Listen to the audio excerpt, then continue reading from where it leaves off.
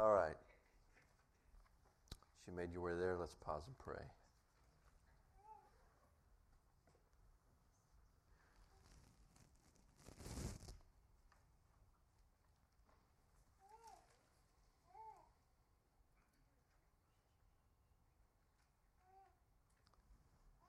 Father God, we've reached a point here this morning where we are hoping, desiring, expecting to hear from you. We all are awaiting like your sheep to be fed, and so Lord, we just ask that graciously and kindly and even mercifully you would bestow upon us good food, good direction, life according to your word.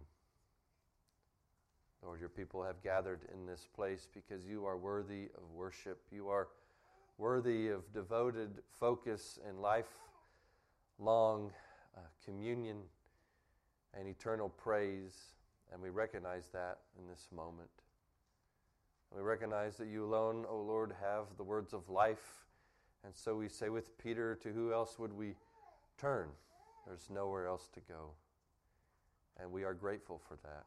You have made us to know the way, and that you continue to reveal and light that path by your word. And so, Lord, we bring you praise for the fact that these Bibles are open and they are from you. So, Lord, forgive us for how we have failed you in word, in thought, in deed. Forgive us of our sins and cleanse us from all unrighteousness, and search us that we may see any unclean way within us, and grant us repentance, that we would follow after you more than our own flesh. So, Lord, you rule over all. And this is your hour, and we are your people to do with as you please, for your glory and for our good. In Jesus' name we pray. Amen. Last week we began a two-part sermon here covering verses 12 through 14 of 1 Thessalonians 5. And I entitled it Seeking Their Good, because we began with verses 12 and 13, coming to understand through Paul's instruction what it meant to seek the good of those who lead or rule over us in spiritual matters, to give an account for our souls someday, what it means to relate to them in a way that is ordered, in a way that glorifies God, in a way that blesses not only them, but our own spiritual health. And so Paul made sure to mention that, and then he directs the focus to all of us, and in fact to everyone. How do we seek the good of everyone?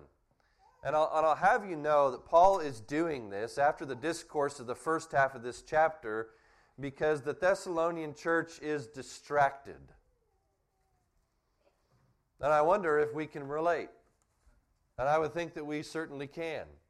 They were distracted by false teachers who said Jesus already came, or he's over there, or whatever the case was. They were worried. You can almost get a sense of their anxiousness about the fact that they don't know what is going to happen with those that have died before the resurrection, or those who have died after the resurrection. And so they're anxiously stirred up by these people. And Paul brings in good doctrine to calm them and encourage them and strengthen them, so that now he can direct their focus, which is to be relational.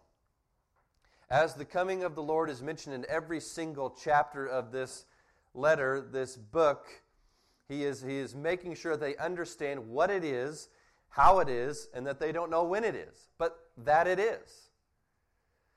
Find comfort there, settled matter. Now, what do you want to be found doing? And I think his whole drive in this book is modeled in how he relates to them and loves them and speaks to them, but also modeled in how he commands them, urges them, exhorts them, admonishes them, and he points them in a relational way in the midst of distraction to seeking their good. So all of us are receiving the same instruction that they're receiving, and the instruction is outward. It is first to Christ and to the settled fact that he won our reconciliation with God. He paid for our sins. Therefore, His coming again is for us. That's settled. Look to Him, worship Him, follow Him, and do good to everyone, he begins to say. In a distracted age, which could be any age in the world, any decade, any century, the world is drawn to a certain thing, event, happening, regime, war, whatever it is. And usually you can see some sort of demonic influence in that thing that the world is distracted to. That the devil would seek to take that, to take distraction away from the glory of God and onto something temporal or whatever it is. And we know from 2 Corinthians 4 that he's in the business of doing that, using everything he can to blind the minds of especially unbelievers from seeing the glory of God. We even learn from the book of Revelation that he's going to seek to draw away even the elect from the glory of God. He's going to do that by distraction. Oh, there's some catastrophe or something over here, and it would be good for you to focus on that so you can solve that, right? Well, I'm not discounting that we need to be faithful, to live in a gospel way, to bring truth into the marketplace and into our local government and all that sort of thing. But is the focus on their good or on that thing? I think in whatever we do, even if we go into the midst of the chaos or the war or whatever, we should be relationally focused. We should be next to the guy in the army barrack or next to the nurse in the hospital, and we should be seeking their good. In the fact, the overall greatest drive or endeavor for us in seeking their good is that they would see Jesus for who He is. That you would do that spiritual warfare by bringing the gospel to somebody as the desire for their ultimate good. Their ultimate good is Jesus. So we take the truth, we take the gospel, we take our hard work, we take truth and all of that, and we go into these things and we seek the good of the people in the midst of them. And you transform the world and people from the inside out.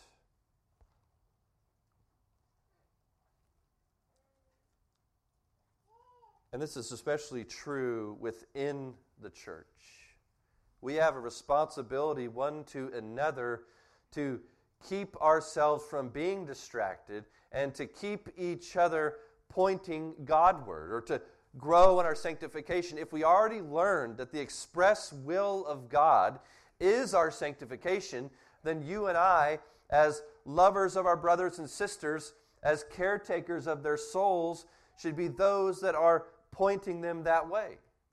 After all, in chapter 4 and in chapter 5, Paul says 2 times, encourage one another with these words.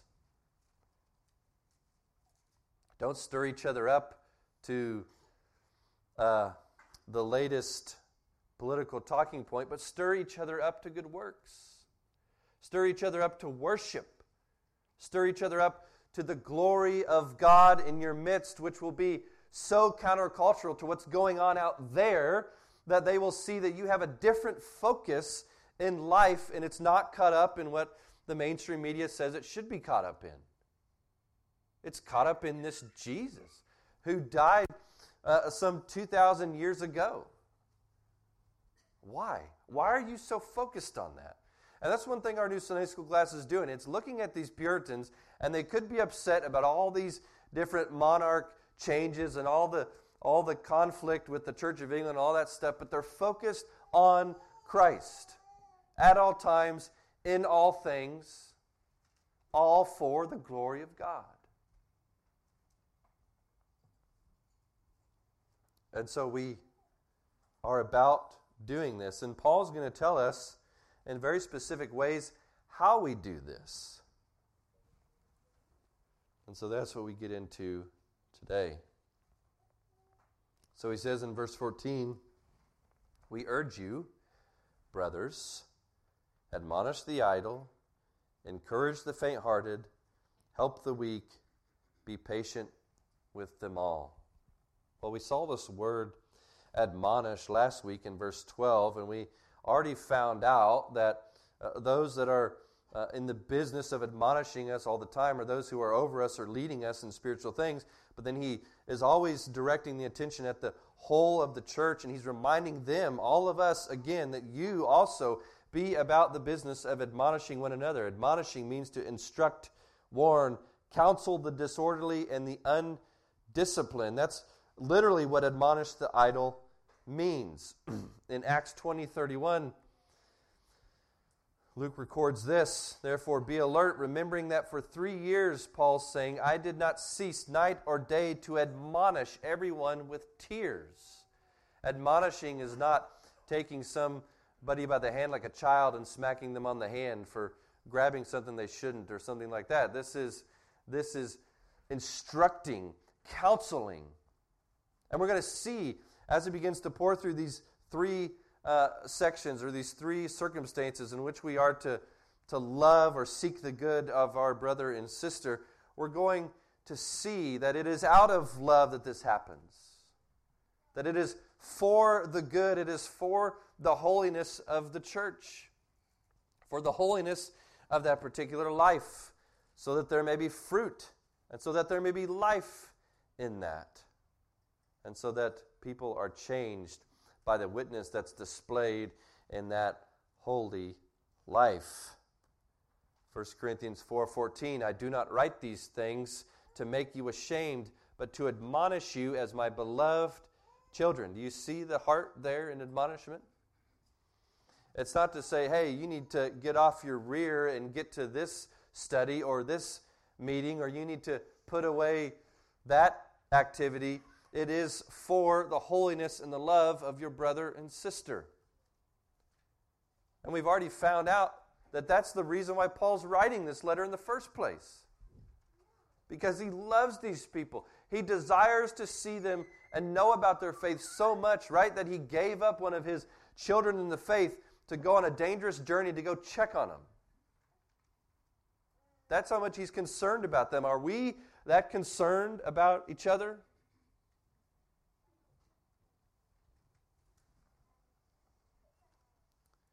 The idle here are those that are probably not submitted to authority, which especially would be the Word of God. They're out of order. They're apathetic. They're not living up to their responsibility. They're what we would call today consumer Christians. They come, they see if you can give them any good thing or any answer to whatever struggle they're dealing with, and then they leave. They don't take part and invest their lives in this vehicle which is used to make the gospel visible to the world. What can you give me? Oh, I don't like that aspect of worship. I'm going to go check out the next church. Or they're just undisciplined. They don't care about holiness. They know it's a good thing to come to church on Sunday for some reason, so they come. But the rest of their life is given over to whatever the world would give their lives over to. It's not submitted to daily seeking the Lord. It's not submitted to daily serving the Lord. It's not submitted to daily repenting in the Lord and to the Lord. It's not submitted to their whole life being structured and ordered towards the glory of God. And we're all guilty of this. It's not just some people. Some of us fall into idleness all the time. Some of us once in a while. But it happens. And he's telling the people here, look, don't kick them out. Don't curse them out. But counsel them. Warn them where you see them losing sight of the gospel. Instruct them that they need to constantly hear this word. They need to constantly be under the teaching. They need to constantly be meditating on the scriptures. They need to constantly be praying with their brothers and sisters and confessing their sins to one another and making known their needs and their struggles. You know what happens to an undisciplined Christian? They easily get separated from the flock, not paying attention where the flock's going, being very nonchalant about it, and are very then easily picked off by wolves. Wolves could be in sheep's clothing. They could be false teachers that come alongside, and an undisciplined sheep not paying attention to the flock or the direction of the shepherd, and that wolf in sheep's clothing says, hey, well, let's go over here. Oh, I didn't even know that. Yeah, I'll go follow you. I'll go with you. And soon enough, they're in some awful, destructive teaching.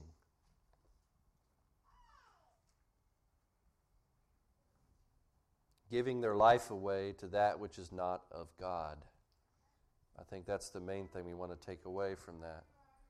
We want to give our lives to the things that are of God. These people are out of step in the goal of knowing God and making disciples. I would say those are the two most important aspects of the Christian life. Knowing God and making disciples. Paul's prayer in Ephesians 1 is that they would grow in the knowledge of God. In Colossians 1:28, here's another goal. Him we proclaim, warning everyone and teaching everyone with all wisdom, that we may present everyone mature in Christ. And you grow in your maturity in Christ by growing to know Christ. And the more you know of Christ, the better you can follow Him. The closer you can follow Him, the more you know where He is leading as you live your life. Second, making disciples. Ephesians 4 tells us that these people who we talked about last week, these teachers and overseers and the apostles who recorded these words of the Lord and presented them to us today, those people were giving to equip us for the work of ministry. And the work of ministry is serving the gospel to people in need and then making sure to make learners out of them who receive those things. To say, hey, you want to go read John with me? Hey, you want to read Romans with me? And we'll figure it out together. Matthew 28, right? That's the great command from Jesus before He ascends to the right hand of the Father. Make disciples. He said to do that. And the great confidence we have in that, if He's saying to make learners, that means He's going to save people that desire to become learners. And we got to be ready for them. So if you're not about those things, or if you're out of step with those things, or if you don't care about those things, I would label you an idle person, an idle Christian. Secondly, he says, encourage the faint-hearted. Or you could rephrase that, encourage the discouraged. Isaiah 35, verse 3 through 4, strengthen the weak hands and make firm the feeble knees. Say to those who have an anxious heart, be strong, fear not. Behold, your God will come with vengeance, with recompense of God. He will come and save you. Isaiah 40, verse 1 through 2, comfort my people, says your God. Speak tenderly to Jerusalem and cry to her that her warfare is ended, that her iniquity is pardoned, that she has received from the Lord's hand double for all her sins. And we'll get into Isaiah 40 some more in a minute. Isaiah 40:11. He will tend his flock like a shepherd. He will gather the lambs in his arms. He will carry them in his bosom and gently lead those that are with young. And why did I just read those from Isaiah? Because encouraging the discouraging is done by proclaiming to them what the Lord has said. That's exactly what Paul is asking the Thessalonians to do in this letter. Take the promises of God and encourage the people. Because we're going to get faint-hearted. We're going to get discouraged. And if the Lord should continue to tarry, and if we're not raptured before we turn 80 or 90, we're going to get discouraged. Even the greatest men and women throughout the history of Christianity have wrote about and experienced great moments of discouragement. I remember Charles Spurgeon, after the great Crystal Palace mayhem where somebody shouted fire and it caused everybody to just stampede through this great, awesome auditorium and killed, I think, 7 people in the midst of that. And Charles was so depressed after that, he didn't know if he'd ever preach again. And he said, I couldn't even open my Bible. So when you encounter a brother or sister in that sort of state, how do you encourage them? You take the word to them. You take the word to them. They don't need your advice. They don't need your pithy wisdom like Job's friends. They need the Word of God consistently. Because that's the only thing that can speak life into people is the Word of God. Here's what Proverbs says about the discouraged. Proverbs 15:13. A glad heart makes a cheerful face, but by sorrow of heart the spirit is crushed. Proverbs 18:14. A man's spirit will endure sickness, but a crushed spirit who can bear? In other words, you can get better when you're sick, but man, how is it to be discouraged? What type of bandage or medicine is there for that? Will I be over it in a day, a week? Will I be over it in a month? Discouragement is quite the ailment for us. Discouragement is a great distraction for us. Discouragement presents us before a plethora of lies from the evil one. Discouragement tells us that God has left, that God doesn't care, that God won't make this work for good to those who are called according to His purpose. Discouragement is ugly, and discouragement happens. And so if you ever shortchange or discount how important it is to gather with your brothers and sisters, you remember that somebody is discouraged. And that somebody may directly encounter you by divine appointment, and you, by your diligence in the Word, not being idle, you may have the Word that will bring them from that.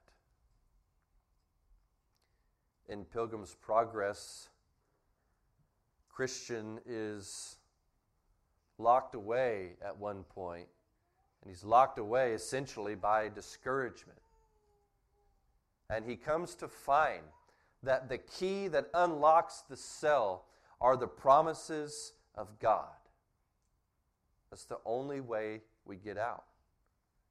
It's the only way that we help free each other from discouragement. So be around your brothers and sisters and be full of the Word of God. Here's some help for the discouraged. John 16:33, right from Jesus Himself. I have said these things to you, that in me you may have peace. In the world you will have tribulation, but take heart. I have overcome the world. If we have peace with God in Jesus, if He has promised us the things He's promised us and spoken those things to us so that we have them recorded and we have them memorized and we have them as our constant daily hope, then what we experience in the world is promised tribulation and persecution and famine and nakedness and sword and all of that Romans 8 lists. But He says, I overcame the world. Why does that matter? Because we're told time and time again, and as Jesus goes on to pray in John 17, He's praying that we would be in Him like He is in the Father.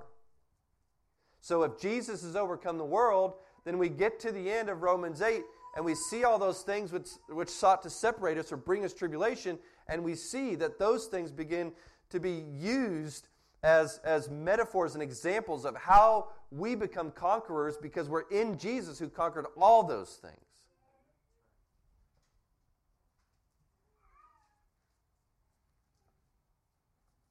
Going back to Isaiah 40, which is an amazing chapter as it comes full circle for a people who have been discouraged and been even under the wrath of God. And then there's this comfort that's pronounced at the beginning of Isaiah 40. And then when you get to Isaiah 40, 29 through 31, He gives power to the faint, and to him who has no might, He increases strength. Even youths shall faint and be weary, and young men shall fall exhausted. But they who wait for the Lord shall renew their strength. They shall mount up with wings like eagles. They shall run and not be weary. They shall walk and not faint. I look to the hills, and where does my help come from? My help comes from the Lord. You may be in the midst of discouragement, and how we're going to practice this or put it into application is we're going to instruct people to wait on the Lord. That if their hope and if all they're left with is the fact that God promises to rescue even from the depths of despair, if God has a word in His Word for them to bring them out of that or to set them free from that bondage, they wait on Him to do it, and He will do it. He may use us to bring that as messengers, but He will do it. There's help for the discouraged. And I mentioned Romans 8, and so we got to look at it, because every time somebody says something about Romans 8, you have to look at it, because it's the magnum opus of Paul in his writings. Who shall separate us from the love of Christ? Shall tribulation or distress or persecution or famine or nakedness or danger or sword? As it is written, for your sake we are being killed all the day long. We are regarded as sheep to be slaughtered. There's that Jesus saying, you will have tribulation. We are sheep counted to be slaughtered.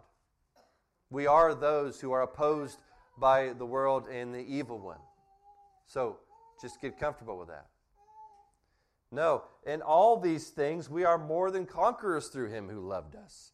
For I am sure that neither death, nor life, nor angels, nor rulers, nor things present, nor things to come, nor powers, nor height, nor depth, nor anything else in all creation will be able to separate us from the love of God in Christ Jesus our Lord. When you're in the midst of discouragement, you may read that and you say, so? I mean, right now I feel separated. This is the important part about discouragement that we have to share with our brothers and sisters. It doesn't matter to some extent how you feel in discouragement. It matters what you know. That's why denominations and religions that are built simply on the experience or the burning in the bosom or the external realities or whatever it is of their religion are lacking. We have to rely on what Paul prays that the Ephesians get in Ephesians 1. We have to rely on the knowledge of God to carry us through when everything seems to point in the opposite direction.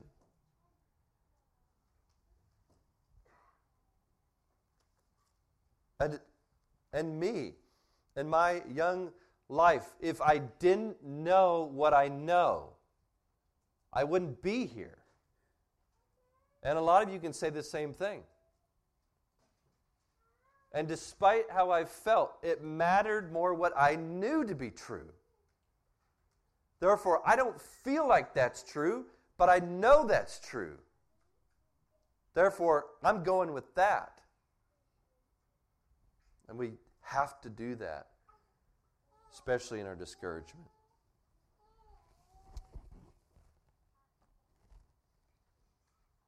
Next, he says, help the weak. Help the weak. To help them, in this context, means to be devoted to them. I thought that was awesome when I looked that up. Devoted to them. To take charge, to manage, to deal with the morally weak. There could be a connotation here of those who are actually sick and frail and weak. Certainly we are instructed through Scripture to be with them, to help them, and to obviously lay hands on them and pray for them. But what about the morally weak? What about those who are struggling with sin and who desire to overcome it, and who struggle with sin and desire to overcome it? So they're in this constant conflict within themselves. They have the Holy Spirit. They know the conviction. They haven't grown enough to know the conquering of those sins and the power of the Holy Spirit over those things, or the truths of Scripture which would help them overcome those things. They haven't learned to rely on their brothers and sisters yet to overcome those things, to be accountable to a group and to have somebody watching over their souls. They haven't learned that, so they're struggling in and out of this sin. They're morally weak, and Paul says, be devoted to them. If any of you in this room, which most of you have, raised children, then take that love that you had for them and apply it to your brothers and sisters. What we tend to do, and we do this rightly at home, we do exercise grace to an extent, and we do bear with our children because we think, well, we don't have any other choice. And we work through their struggles and their adolescence and their growing and all this sort of stuff. And even if they are to greatly sin and leave home, we still, as parents, are devoted to their good, which is admonishing them and praying for them and standing for the truth. But when it comes to people outside of our immediate families, we don't do this that well. We just kick them out. It's like, oh, they can't get it right. I don't want anything to do with them. That's not the instruction of Scripture. Paul is urging, be devoted to them. And guess what? As I mentioned making disciples earlier, that's part of making disciples. is bearing with that person who is struggling. And you're like, well, I'm just tired of their struggle, and they keep falling back into this, and then they keep coming back, and, oh, I'm so sorry, I hate that I did that. You know what Jesus says about that situation? After he's asked, I think by Peter, who's like, hey, if my brother sins against me, how many times do I need to forgive him before I can be like, okay, done with you, moving on? Jesus says, Luke 17:4, if he sins against you 7 times in the day and turns to you 7 times saying, I repent, you must forgive him. You must forgive him. An easy way to keep this at the front of your mind and your heart? Think about how God bears with you. Think about your own sin on a daily basis, a weekly basis, and think about how God bears with you. Not only how he bears with you, but that he seeks your good. That he continues with you as you are immersed in this battle, and he begins to grow you and equip you and not let you go and complete the work that he began in you.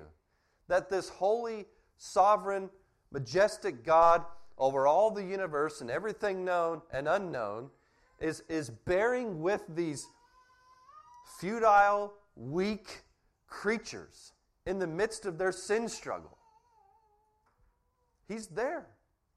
Jesus is allowing his life to be lived in the 24-hour, 7-day-a-week presence of these sinners who don't get it.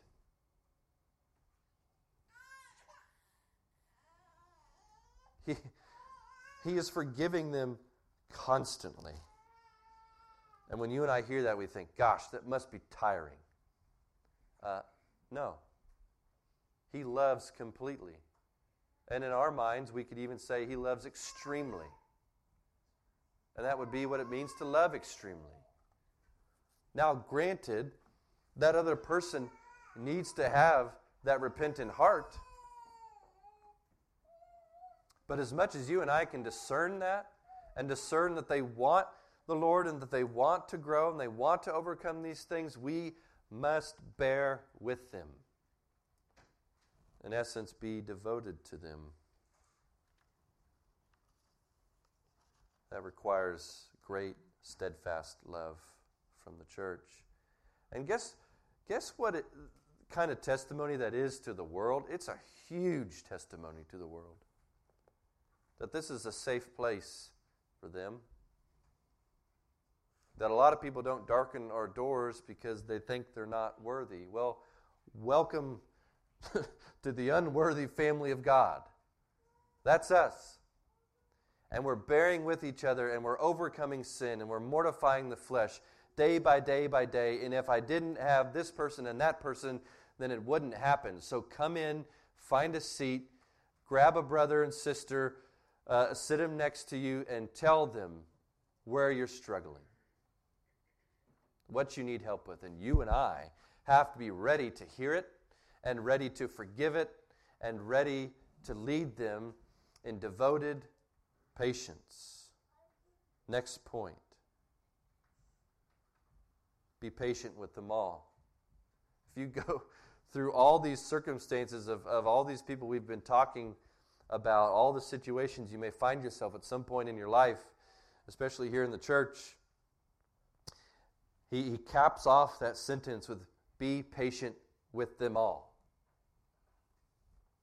Remain, here's literally what it means, remain even-tempered while enduring trying circumstances.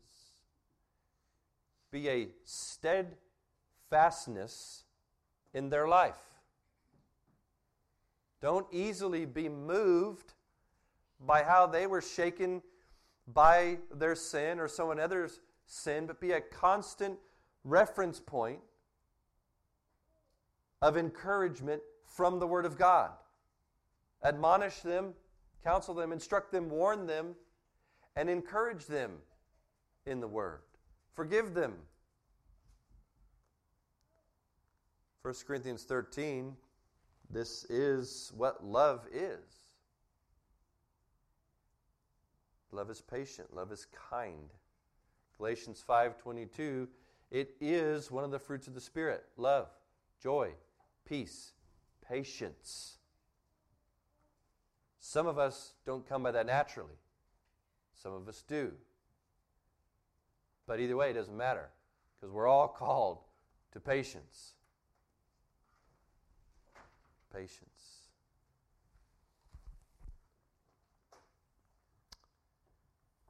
In Ephesians chapter 4, verses 1 through 3, as Paul shifts from doctrine into application, he says, I, therefore, a prisoner for the Lord, urge you to walk in a manner worthy of the calling to which you have been called. Now here's part of that worthiness. With all humility and gentleness, with patience, bearing with one another in love, eager to maintain the unity of the Spirit in the bond of peace. So Paul is saying that a manner worthy is characterized by these things, which are fruits of the Spirit, in bearing with one another, because you hope to maintain the unity of the Spirit. And in maintaining the unity of the Spirit, you become the gospel on display, who Christ, being the Prince of Peace and even the Prince of Patience with His people, bears with us, stays with us, promises to never leave us nor forsake us, and we tell people and how we display that to one another that this is the God we serve, and you're welcome to be a part of that love. You communicate that to the world when you are eager to maintain the unity within this body. Not only that, Paul says, is Christ divided? Is Christ divided? Or would Christ have the most whole body you've ever seen? Well, if we're going to be diligent in that, if we're going to be serious about that, then that would require that we admonish, that we encourage, that we help or be devoted to, and that we exercise patience with one another. When you have a church split, and I'm not talking about over major issues of doctrine, I'm talking about what one brother just shared with me this week. He read the minutes of the church before the minutes of a meeting before he got there, and literally the last point in the meeting, and you've heard this time and time again, was the color of the carpet choice. And after that, the church split. And your mouths are like open. But you see how this happens, right? You see that when we lose sight, when we become idle, when we've stopped loving each other enough to warn each other or instruct each other, when we've stopped being able to bear with one another in patience, when we've begun to discount who we are in Christ and what this body means and represents, you can easily divide over that in a number of things. Easy. But if you look at this as a family that you are eternally tied to in Christ, then that strand cannot easily be broken. Because the power of Christ dwells in and among that to keep that unity together. So that you know that if you had to depend on yourself and your brother and sister to maintain the unity, not going to happen. But if you can trust Christ, who's working in your brothers and sisters and in you to do that and rest in that instead of what little annoying thing they did or how they irritated you or how you irritate them, if you rest in Him and look to the chief shepherd at all times and not get distracted by the wolves and the different things going on outside the flock, then you will maintain the unity and the bond of peace. It will happen. Guaranteed.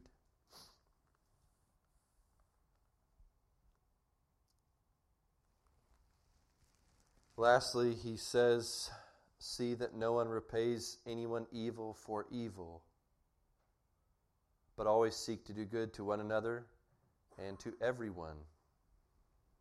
That actually means, when he says, see that no one repays anyone for evil, he's saying be vigilant and on the lookout for that. And you have to think about this context. He says, be vigilant and on the lookout for anyone who's repaying evil for evil. That means if somebody is doing evil back to the evil that they first received, be on the lookout for that. So we're supposed to make sure, you can go to some extreme circumstances, but if evil is done to you, and we can go to some small circumstances, if somebody slights you or disregards you or forgets about you in some way, and then you turn right around to do the same thing to repay them, Paul says, look out for that. That's not the spirit that we want in and of ourselves. We want a forgiving spirit. Otherwise, we can't pray the Lord's Prayer with Him, because we haven't forgiven our debtors as He's forgiven us. So I love that that's such a strong word there. He's calling for patience with morally weak and idleness and all that stuff, and he's calling for vigilance for evil done in the context of evil. The greatest evil ever done was done to Jesus. Amen? How did He repay that? In the context of His humanity on the cross, did Jesus repay them right then and there? In the context of that evil, no, He prayed for them. He was patient with them.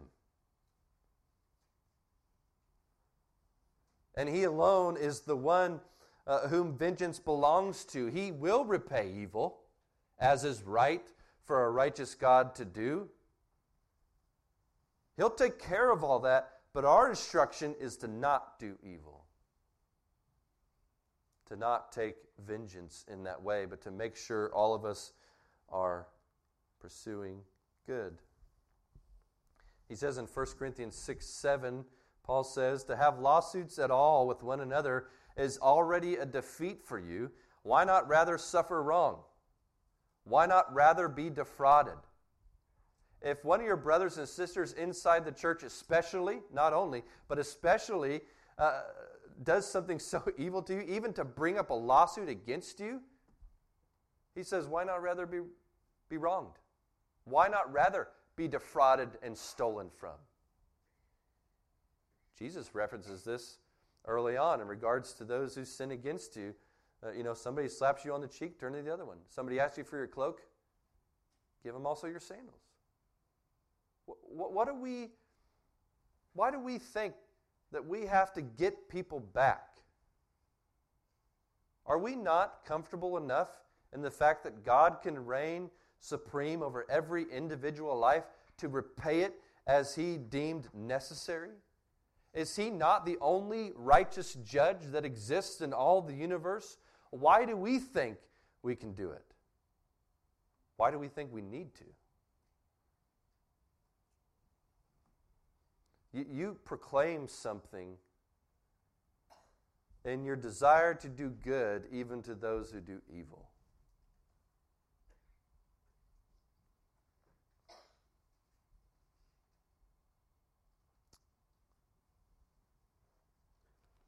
Seek to do good to one another and to everyone. That means to pursue it, to be actively engaged in finding, giving, or being about someone else's good.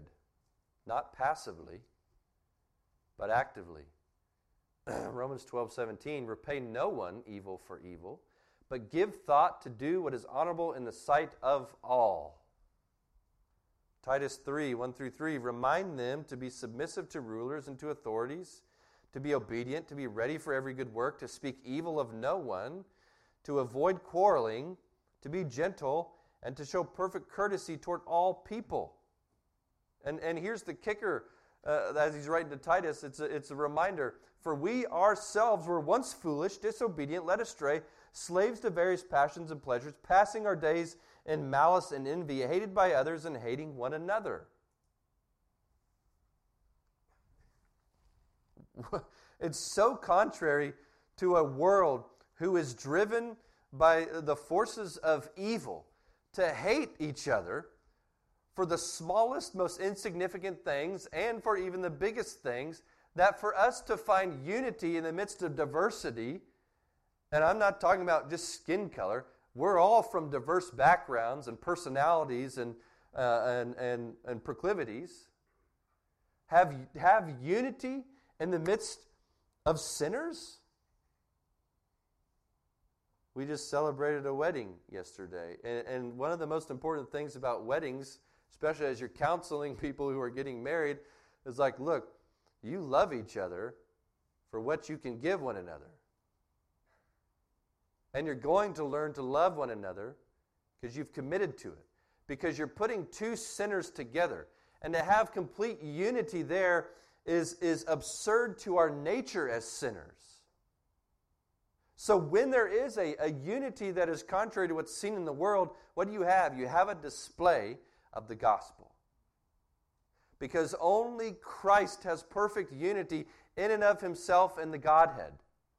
And when that is communicated through sinful humans, when the relationships that have been marred by sin and divided by sin find this otherworldly, supernatural unity where the other person is self-sacrificing at all times, even though that other person has sinned against them numerous times and will keep doing it. When that's a relationship that's characterized by those things, you have a display of the gospel that is seen in no other place in the world. That's why I tell people marriage is the metaphor. It's not the thing. It's for seeing the gospel, the love of Christ for His church, period. So then, Galatians 6:10, as we have opportunity, let us do good to everyone, and especially to those who are of the household of faith. We're going to love the world.